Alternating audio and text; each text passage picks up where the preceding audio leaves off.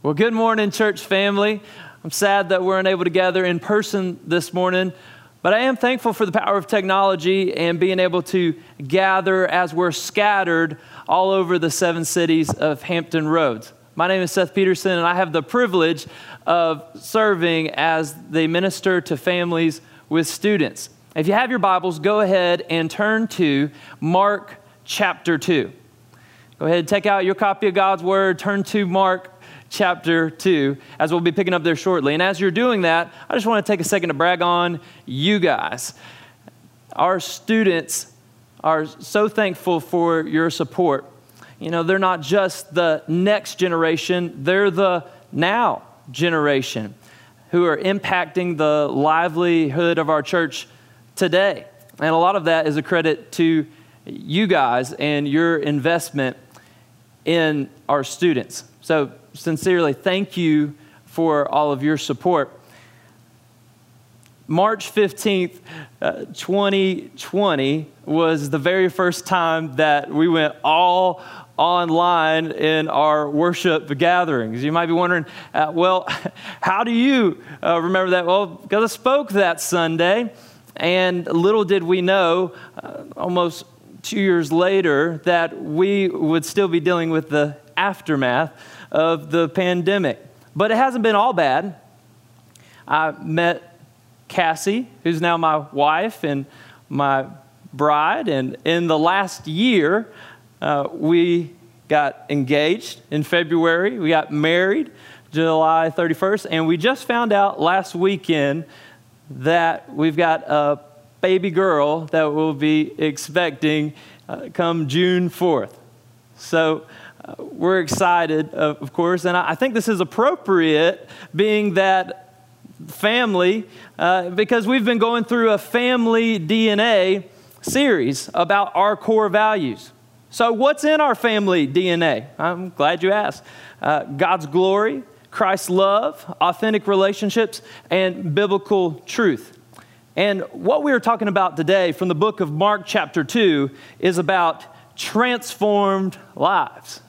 Transformed lives. If you're thinking, man, I would love to be a part of a church like that, well, you're in luck, because that's what is a part of our DNA here at First Norfolk.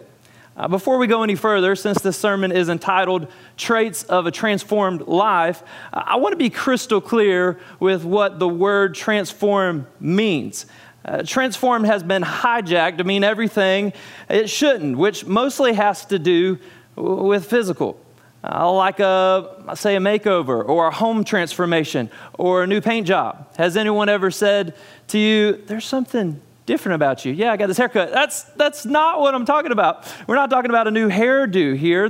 I'm talking about a special type of transformation that can only take place by the power of the Holy Spirit. See, Webster's defines transformation as a dramatic change in form or appearance. However, the scripture defines it very differently. There is something more significant than a physical transformation, and that is the power of a spiritual transformation by God's doing.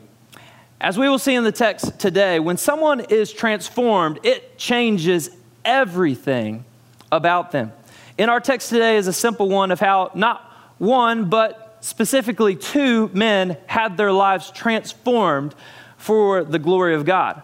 Now, without any further ado, would you pick up with me in Mark chapter 2, verse 1.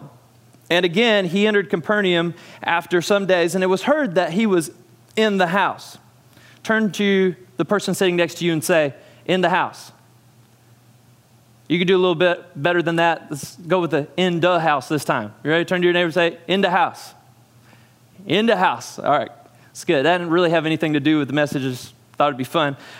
Immediately, many gathered together so that there was no longer room to receive them, not even near the door. And he preached the word to them. Verse 3, and then they came to him, bringing a paralytic who was carried by 4 men. And when they could not come near him because of the crowd, they uncovered the roof where he was. So when he had broken through, they let down the bed on which the paralytic was lying.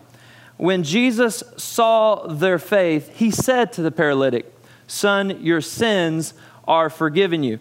The paralytic is the first man in this text to have his life transformed for the glory of God. There are 3 traits from our text of what a transformed looks like. And I feel that you know this before I go any further, but I want to be sure. A trait is simply a characteristic typically belonging to a person. As Christians, we are to have traits of a transformed life because we belong to the person who is Christ. Just in case you weren't listening, I'll say that again. As Christians, we are to have traits of a transformed life because we belong to the person who is Christ. That's a good place to say amen right there. The first trait of a transformed life is, if you're taking notes, you want to write this down, is urgency. Urgency. Transformed lives have an urgency for the gospel.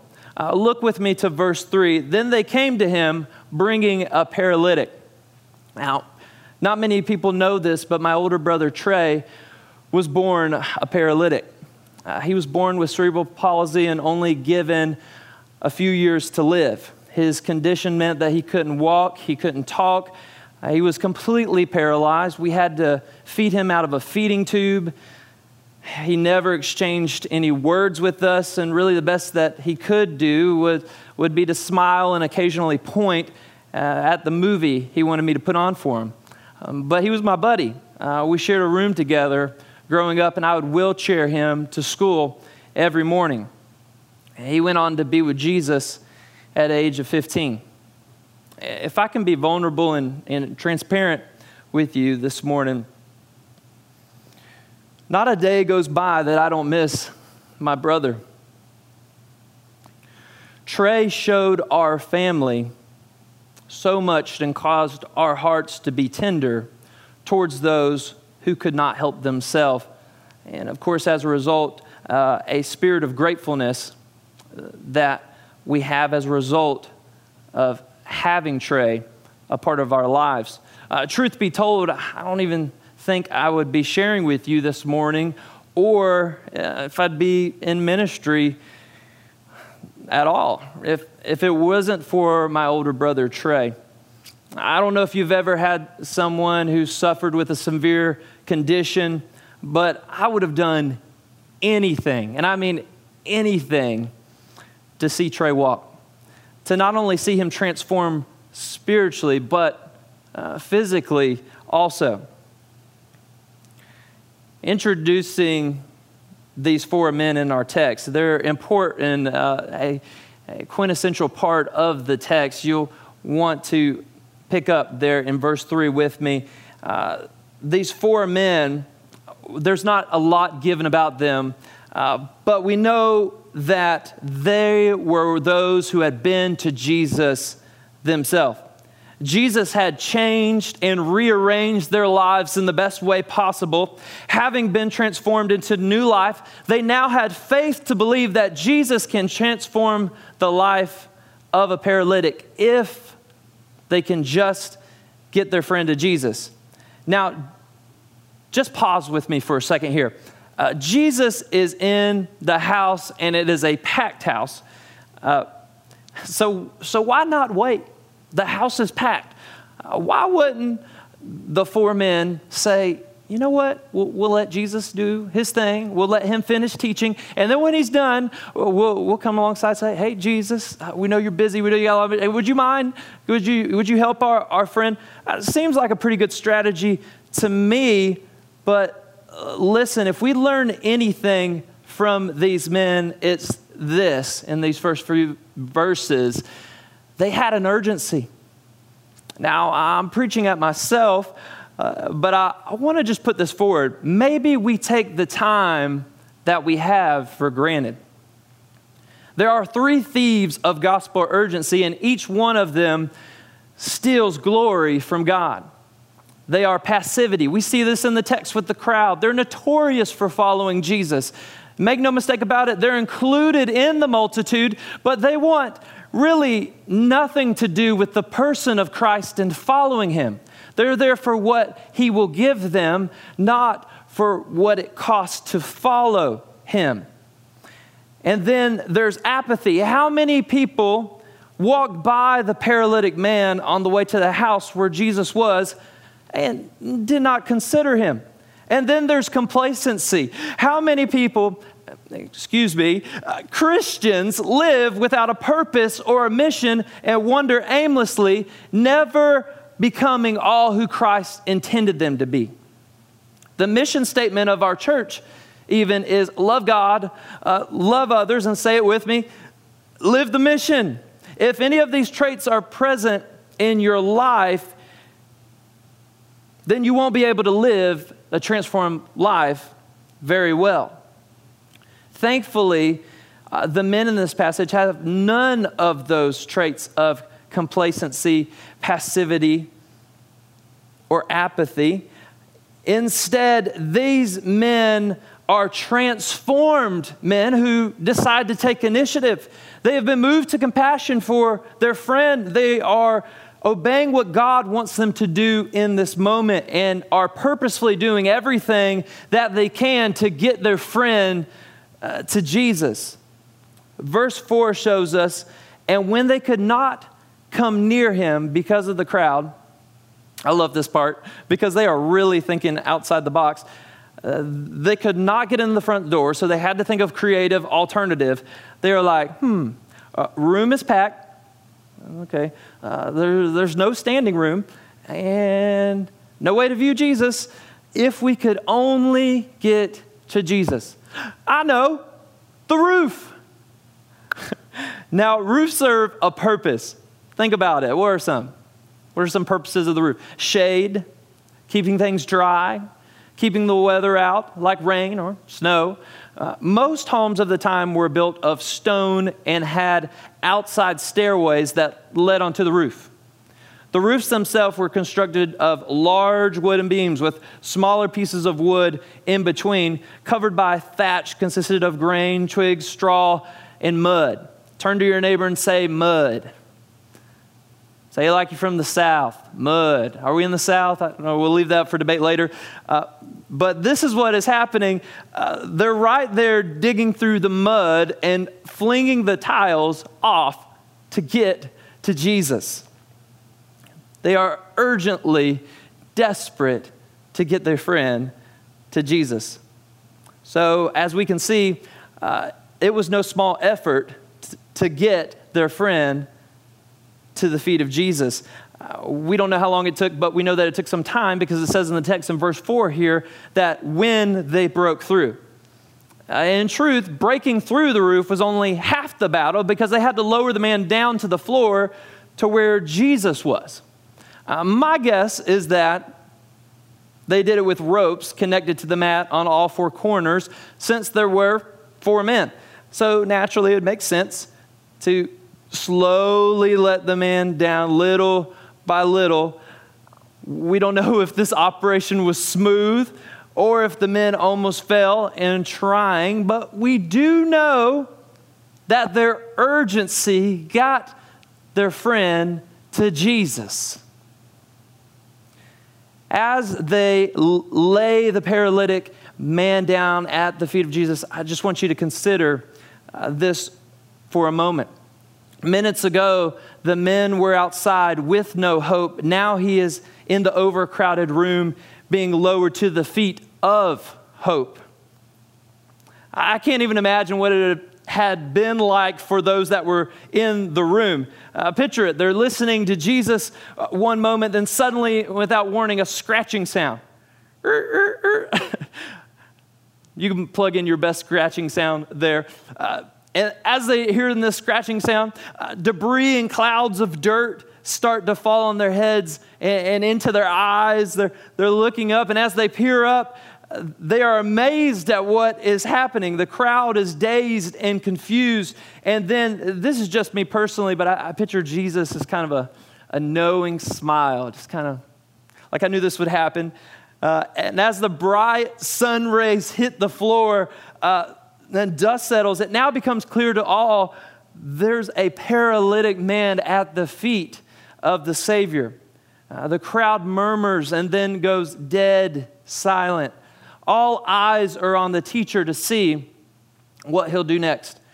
We don't know what the paralytic man said, but maybe it was something like Psalms verse 25, verse 11. For your name's sake, O Lord, pardon my iniquity, for it is great. One thing is for certain, though. Those who have had their lives transformed by the gospel have been forgiven much. And that's exactly what Jesus does next for the man. When Jesus saw their faith, he said to the paralytic, son, your sins are forgiven you.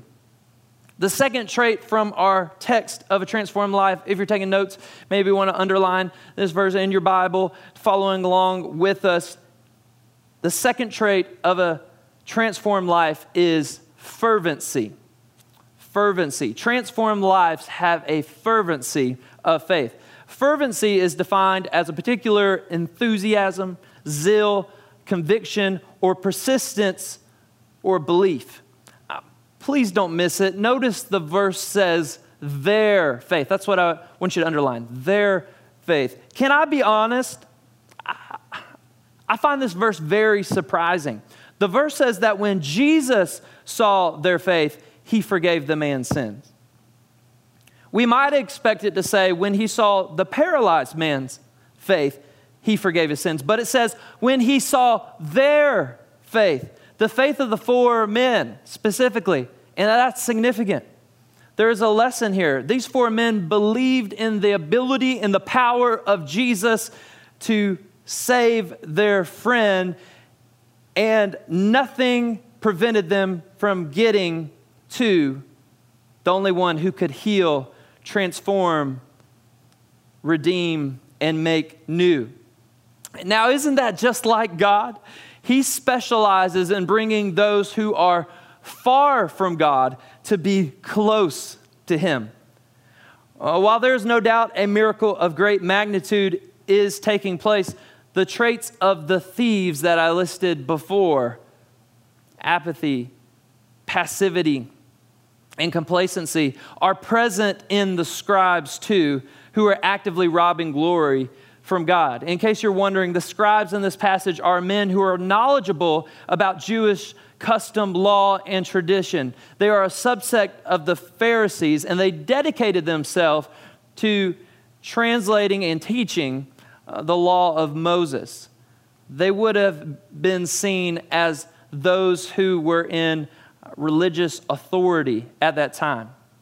But they are no match for Jesus.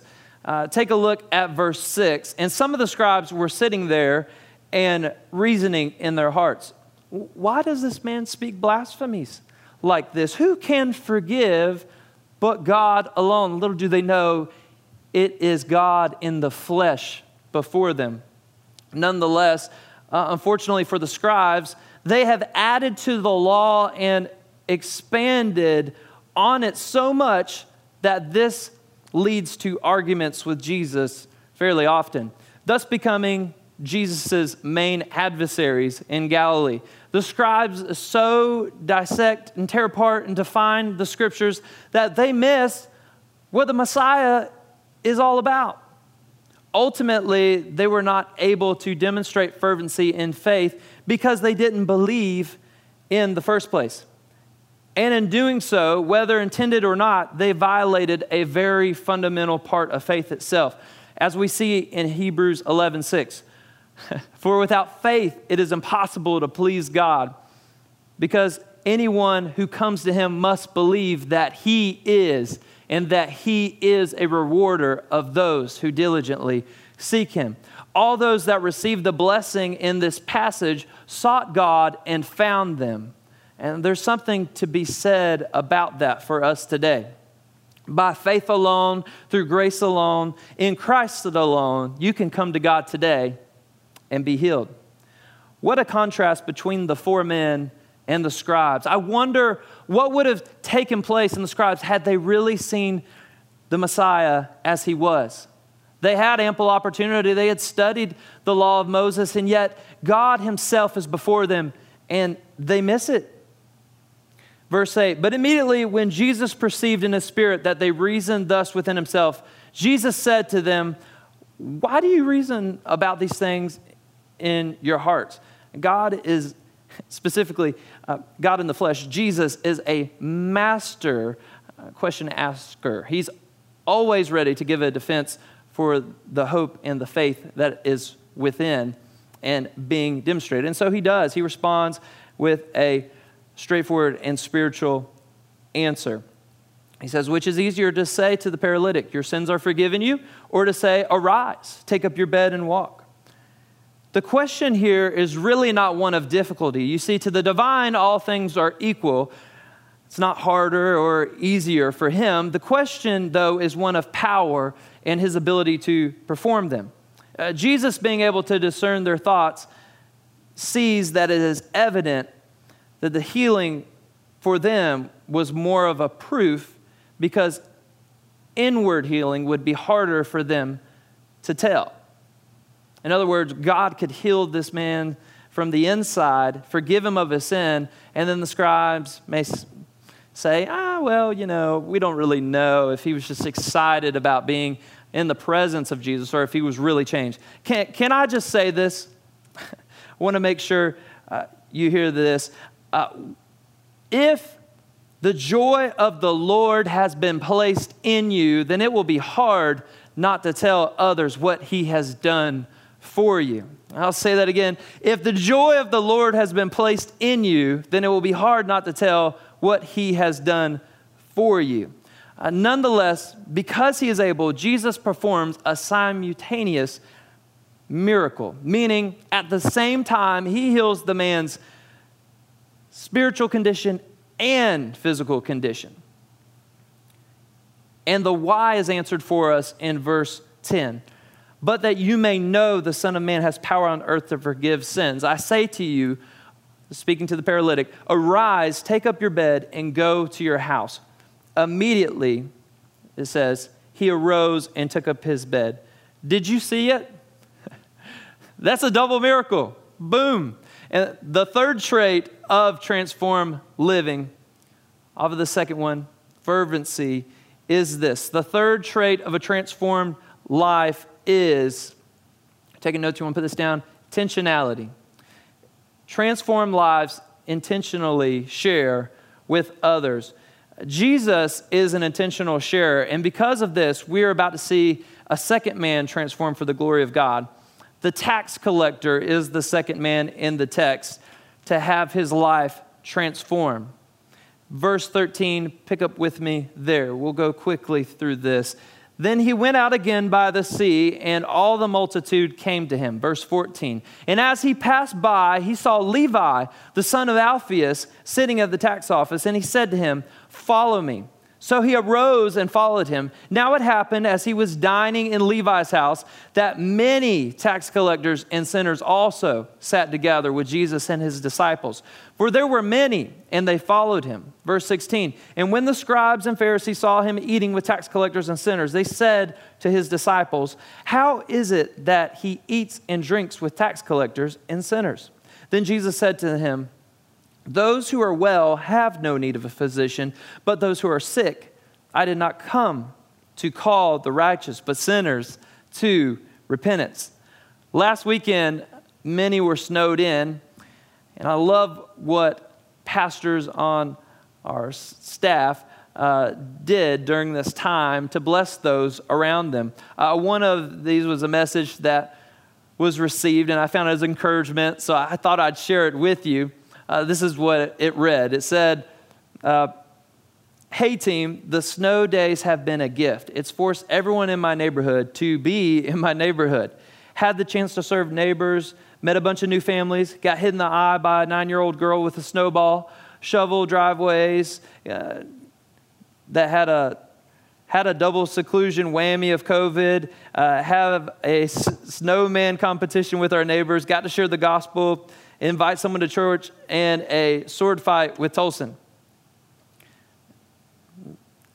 just in case the last line didn't give it away, if you haven't figured it out already, this was a message sent by Pastor Tim to encourage the rest of our staff. And this is exactly the kind of mentality we are to have even during the snow. Looking at it as not an obstacle or a challenge so much, but as an opportunity to make a way to minister from our homes. When we share intentionally, we get to see more people transform for the glory of God. Verse 13 continues, and he taught them. Then when people experience a transformed life, they want what we have. Are you plugged into a life group? If not, why not? Scores of women life groups just started this past week, and it's not too late to join. We have groups from all ages at our church, and they are awesome. Maybe God is calling you to lead a life group. One of our very own, Mike Finch, took it upon himself to start a men's group, and it has swelled, and the growth that is being reached by those people who would not otherwise, say, be in a group is taking place. And God is using Mike to reach those who are far from God to come into a relationship with him. Maybe you're not quite ready to start your own life group, but you want to join one. More information about our church and what you want to know for next steps on your journey of faith is available to you. If you would say, hey, I just want to know, what is my next step? Like, how can I get involved? Or what kind of opportunities do we have? I'm glad you asked. You can simply text the word next, and someone will follow up with you about how you can take next steps at our church in order to be all that God has called you to be and live a transformed life. We got to keep going. Look at verse 13 again with me. It says, there was a multitude. I spoke about the multitude earlier. You know why there was a multitude? You know why there was a multitude? There was a multitude wherever Jesus went. And this is constantly mentioned. The crowds followed Jesus, but were they all real followers? I want to be sure to make a distinction here because there's a big difference between multitude and multiplying. If we're honest, would you rather see a multitude of people or people multiplying?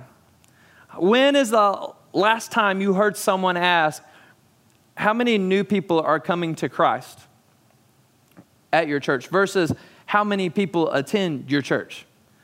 It needs to be stated, any church can have a multitude, but not every church can multiply.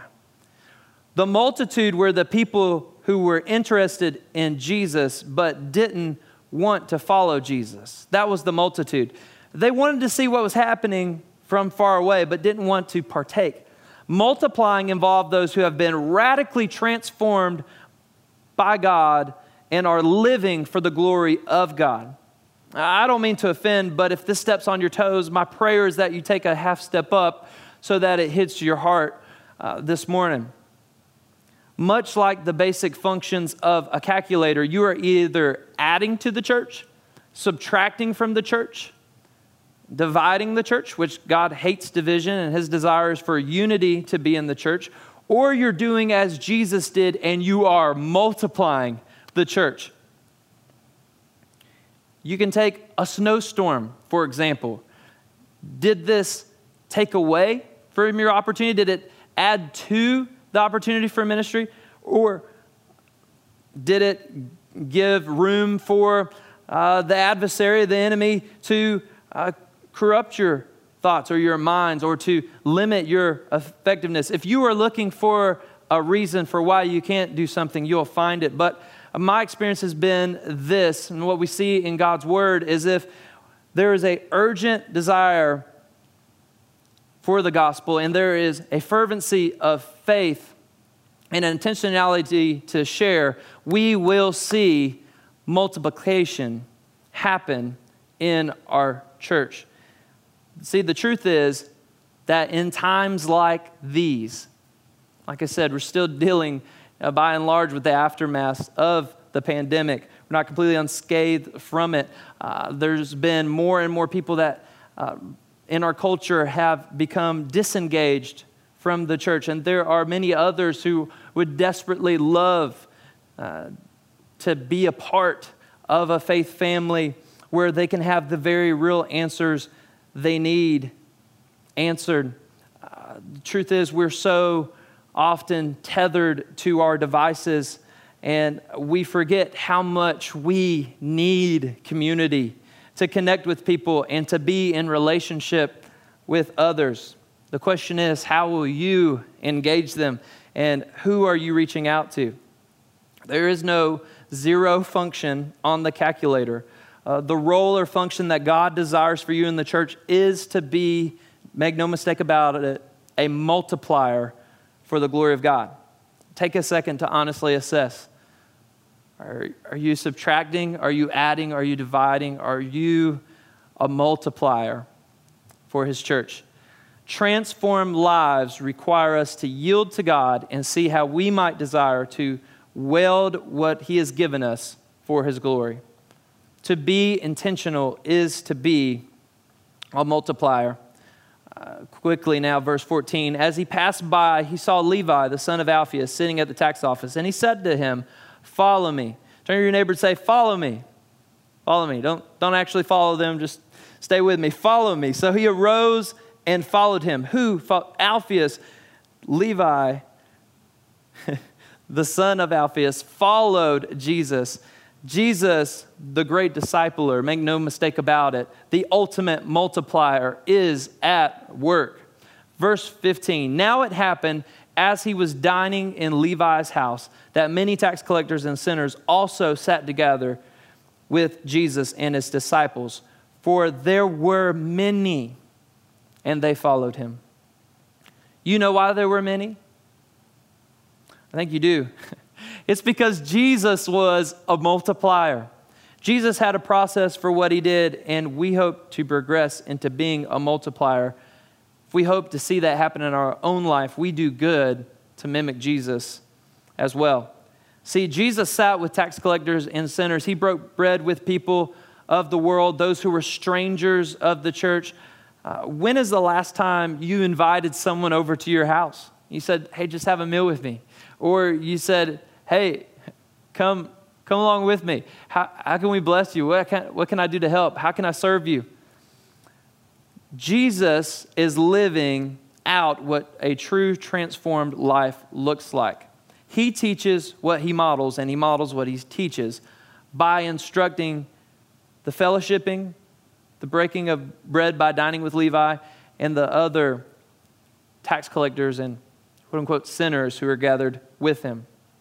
We do good to follow the example that Jesus has set, and we do good as a church to follow in step with Hebrews 10:25, which says this, "Let us not neglect meeting together as some have made a habit, but let us encourage one another, and all the more as you see the day approaching." Do you hear the urgency there? Because it is present. Now, not to put too fine a point on it this morning, but allow me to encourage you.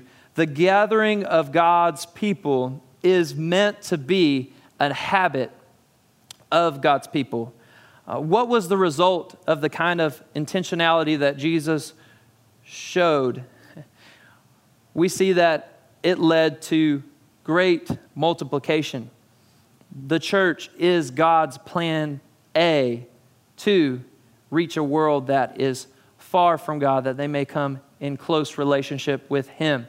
It is to be a multiplier for his glory as we live out transformed lives. Quickly now with me to verse 17.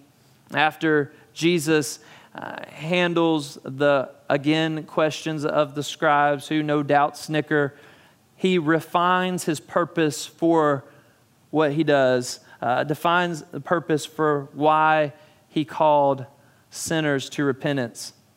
Verse 17, those who are well have no need of a physician, but those who are sick, I did not come to call the righteous, but sinners to repentance. Jesus says to you today, follow me and be transformed. The 4 stretcher bearers in our passage saw a man who couldn't get to Jesus, and they did everything they could to get their friend to Jesus. Because of their urgency, the press of the crowd could not deter them, and the cost of the roof would not dissuade them. Because of the fervency of their faith, it was greater than their fear that they broke through barriers and they went through the difficulty of the task. Because of their intentionality, they would not allow any criticism to detain them, and they were willing to do whatever it took to lead the paralytic into an intimate encounter with Jesus, because they believed that Jesus would bring wholeness, that Jesus would make him well. And we see he rewarded their faith with complete healing. Recall the 3 traits of a transformed life: having an urgency for the gospel, having a fervency of faith, and sharing intentionally. If you do not see these traits in your life, then maybe you need to be saved. Maybe you need to be transformed. Perhaps there needs to be a revival in your own life. There is nothing more exciting than being transformed by the gospel. The miracle of new life in Christ is the best miracle that can ever be and ever will be. Today, Christ invites you personally to the fellowship of following him. Following Jesus is setting our hearts on the one who has loved us and gave all so that we could be brought near to him. If that's you today and you say, I want to have an opportunity to say, I'm yours, Jesus. Transform me right now. And pray this. You can pray this right where you are. If you want to say, I'm yours today, Jesus, transform me now. Say to God, dear Lord, you alone have the power to save. Please transform me right now. I believe you sent your son, Jesus, to die on the cross for my sin. Be the Lord of my life. I turn from my sin and I turn to you. By the power of your Holy Spirit, have your way in me now. I claim you as my Savior. I claim you as Lord. Thank you for saving me. Thank you for loving me. In Jesus' name I pray. Amen. If you prayed that prayer, then we want to celebrate with you. Simply text NEXT, and we will follow up with you to help you take your next steps on your faith journey. As a church, we celebrate the lives that are being transformed all over Hampton Roads. Remember, those who have been transformed help others find new life. This week, make yourself available every morning when you wake up. Say, Lord, fill me with your Holy Spirit and bring someone across my path so that I can tell them about you. And watch what he does.